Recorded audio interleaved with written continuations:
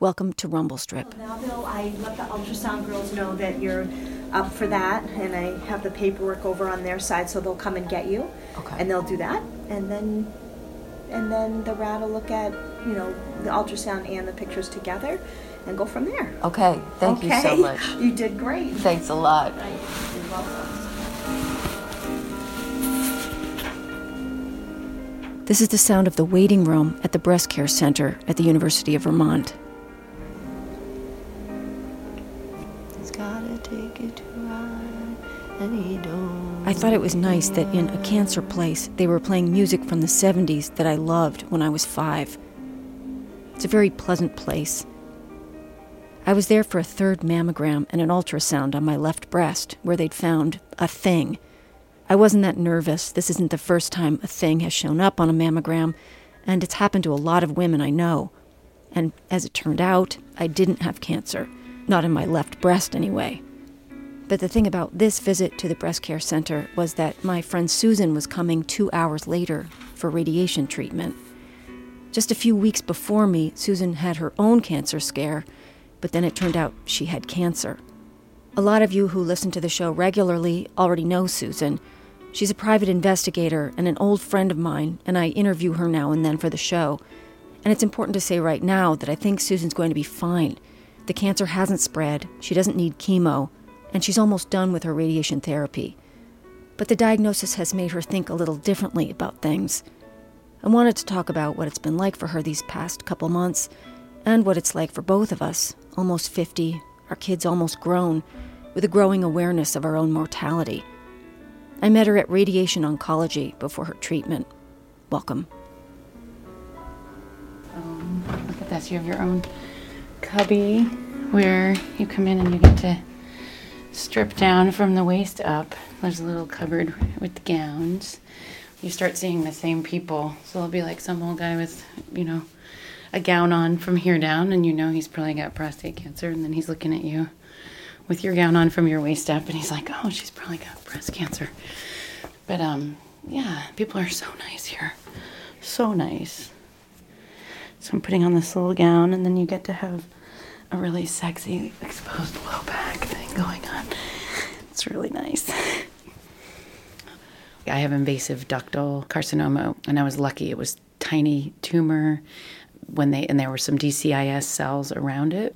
So they recommend that you do radiation for 4 weeks, which is what I'm doing right now. Basically, the image that the radiation oncologist gave me was like, it would be like if there was like a bunker and you were just like firing at the bunker, you stay on it, because otherwise there's stragglers that can get away. So it's like heavy artillery at the bunker so nobody gets out. You just destroy the bunker. You destroy the DNA so they can't keep replicating cancer cells. Is it apoptosis? Are you creating cell death? I just wanted to use that word. I just said, well, it's a good one. Apoptosis? Apoptosis is natural cell death, and all cells die. But when you have cancer, they don't respond to their programming when it's time to die, so then they just replicate. I thought you'd be... That's really impressive. What do you think of me now? I think you're like the smartest girl in the changing room. Panel, so you were good to go on Susan Randall today for her start of her electron boost.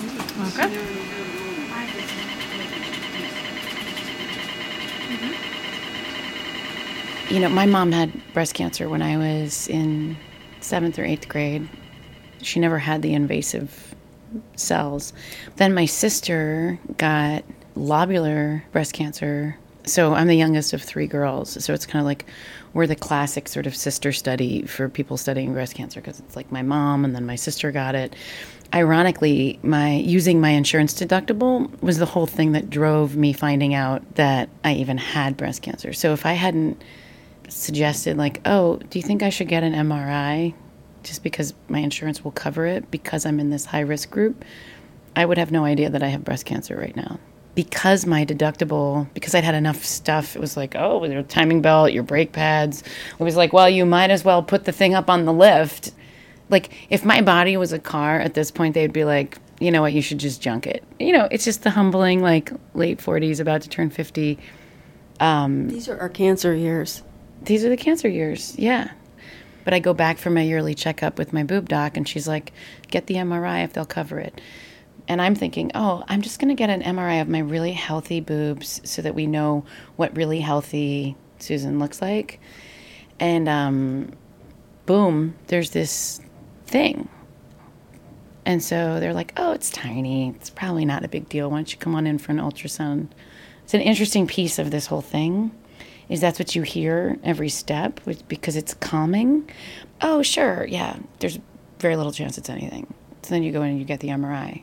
And they're like, yeah, this is just a baseline. And they're like, oh, there is something. But that little something might not be anything, so we'll just do an ultrasound and it'll be nothing. And they're like, oh, we can't even see it. It's probably nothing. But if you want, if you're going to be extra cautious, you can go back in the MRI and we'll do an MRI-assisted biopsy. So I'm like, yeah, why don't we do that? I kind of like to run that down. And then you go in, and you do the MRI-assisted biopsy, and it's like, yep, you have invasive ductal adenocarcinoma. It's positive. And I'm like, positive like that's a good thing, or positive like I have frickin' cancer? I have cancer? So there's so much stuff around that in our culture, because it's everything from like somebody has a month to half the subway car has cancer of some kind.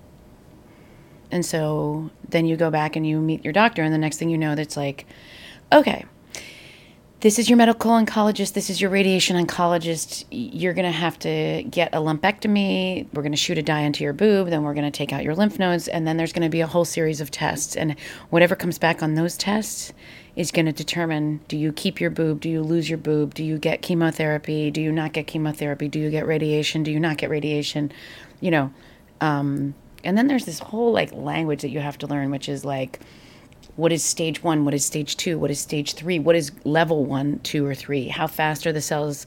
How fast is the mitosis? And all of a sudden you're back to like 8th grade biology. Like, Jesus, this is my new reality. Like, I have to remember what all this science means. Right, suddenly mitosis matters again. It totally matters. So there's all these things, and I'm like, is that good? Is that bad? You find out, are you BRCA1 or BRCA2? I wasn't. BRCA. And then there's like, you might have one doc that's like, oh, that looks like level 2. And the other doc's like, oh, that looks like level 1. Or actually, we took a big chunk of your boob out, and it doesn't really look like it went out of the ductal. And then there's a study out of Italy that says that, man, maybe we don't even call it cancer. Good to go.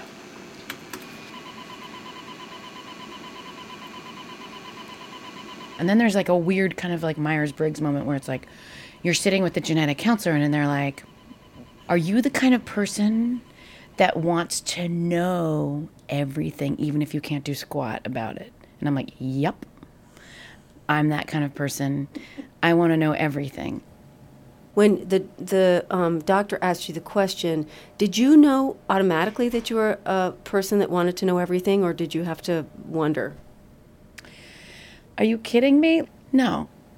If you could find out, like, this is how you're going to die on September 7th of the year 2037, do you want to know that? No. Do you? Yes. Oh my God, are you serious? Because it would just inform everything. Wow. So if somebody told you, like, yeah, you're dying on September 7th, 2037, you're not going to be doing your taxes on September 6th, 2037, right? In some ways, it's like, wouldn't you feel like a dumbass if you spent the day getting your tires changed and you were going to die the next day? I definitely don't want to spend it, like, yelling at my kid. She just moved her head. You're good, though? Good to go. I don't think that this is what's going to take me out. I mean, I may be wrong, but I feel very sure that, I'm far more likely to, like, have a crackhead push me down the stairs and, like, break my neck. I'm far more likely to get T-boned in some random intersection in Phoenix, Arizona when I'm on a trip. I don't feel like this is going to be the thing that takes me out. What this is going to do, though, is tell me, you got to slow down. This has been like this massive check engine light. It's not really like, oh, what's the meaning of my life? As much as it's like, are you really living your life? Are you really living it? Living your life according to your priorities. So even just getting the radiation is sort of like the outside universe, like a bolt of lightning from above that's just like, hey, I'm not going to kill you. Just slow down. Just sit on your couch. Be there when your kids get home. Don't say anything. Just be there. Be the house cat. Just be that, like, presence. Just, I honestly had never sat on my own couch. I didn't even know I had a great view at, like, 1:30 in the afternoon. I have an amazing view out of my living room. I did also notice a lot more dust. But one thing it really has made me aware of is the energy that I enter my family with after a long day of work. That there's this sort of like sphere around me of whatever the day has entailed. I feel a lot more aware of that now, having sat on the couch for a month or two, watching them come home. If you're putting out fires and like juggling plates all day, you kind of come in the house and immediately you're like directing traffic, like, what's up with all the dishes in the sink? And did anybody light the wood stove? And like, hey, have you guys like blah, blah, blah, blah, blah, blah, blah. As opposed to like, why don't you connect and then direct? Connect first. And I didn't even have that awareness before this. 80% of my commentary to Henry is have you thought about, did you, why aren't you? Right. And schedule. And schedule, like, right, and logistics. Right. Did you bring home the consent form? Did you give her the check? What's the schedule? Who's giving you a ride? Are you warm enough? Okay. And is your necklace going to be okay? Oh, today Yeah, we're on the booster. totally We're on the fine. booster. Yeah. Never mind. All right, so we're going to go to 18.4. How has your relationship to work changed? I'm realizing with this diagnosis and turning 50 in a few weeks, there's this inevitability about getting older. And, you know, there's sort of like the road divides. It's kind of like you're either going to say, like, I'm 50 and I can't do all that stuff anymore, or you're going to say, I have to do all this stuff so I can still do that. So in other words, in order for me to still like go out and snowboard with my kids or, you know, swim out to the island and back or do my backflip off the deck, you know what I mean, off the dock, in order to do the stuff that you do, you're going to have to put a lot more energy into like, and it's also about, and you know, it's also about for women in coming into our 50s, there is a way in which we're sort of entering our age of invisibility, you know? I don't want to call them invisible years because it sounds really negative, but in a way you become a little bit lower profile. You mean in terms of like getting like all that attention when you're like a young woman, like the world notices you because your pheromones are like, oh, I'm a breeder. You do become kind of invisible, and people say, ma'am. I've been totally mammed. Well, try working on a case where you're like the cougar at the bar, where it's like, oh my God, I can't tell them that I'm here because it's an oxy case and I'm keeping an eye on them. They think I'm here trying to go home with some UVM like frat boy. I'm like, no, I'm not. Right, here we go. Keep your chin up for me. Hold your breath.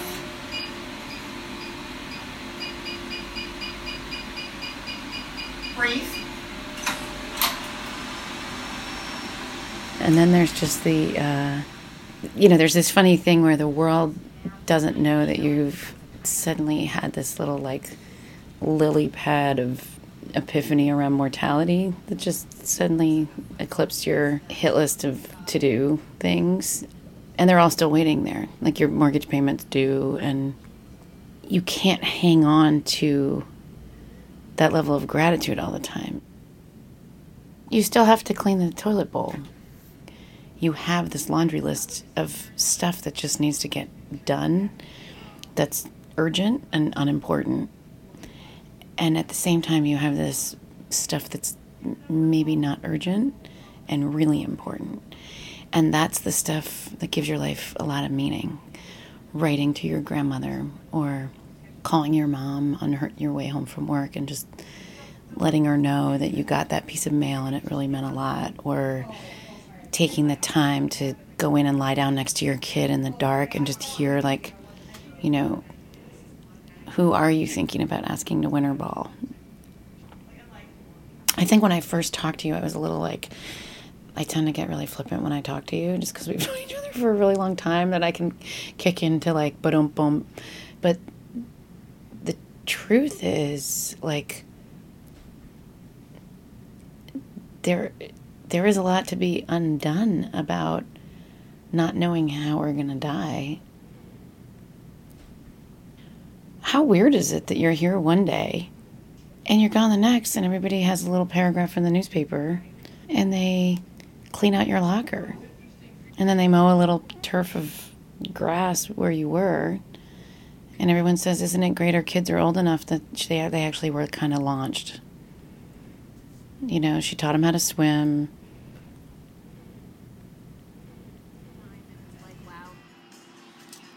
Okay. Weight 2 on the lateral. We're not treating the whole breast anymore. Just treating that small area. Okay. Over near your scar. Okay. Okay? Yeah. It's the beginning of the end. Awesome. Finish line. As far as the whole sort of breast cancer club, I kind of feel like I'm I'm not even a freshman yet. I'm like a 7th grader. And I can see these bigger kids that are kind of like, oh, welcome to high school. You've just moved into this other building. And they're giving me advice about like what I should take for AP classes junior and senior year. And so the people that I think have really sat with this for 5 years as survivors or have had recurrences, they all remember. As I'm going in to get my lymph node results, all of a sudden my phone is blowing up with 6 text messages from 6 women who all had breast cancer, and they know that that's a big moment.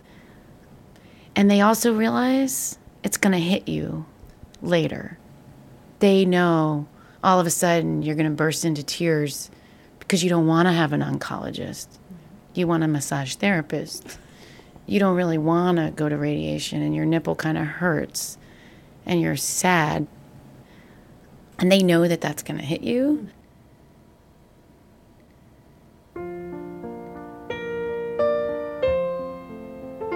So the level of kindness that I've been shown around this disease, breast cancer has no stigma. Breast cancer is like everyone wants to love you if you get breast cancer. But if you are an addict, or you're mentally ill, or you're dealing with something that has stigma, it's a different thing. So I would just like to take the kindness that's been shown me around this and like show that to other people that don't have diseases, where people show up with corn chowder, you know?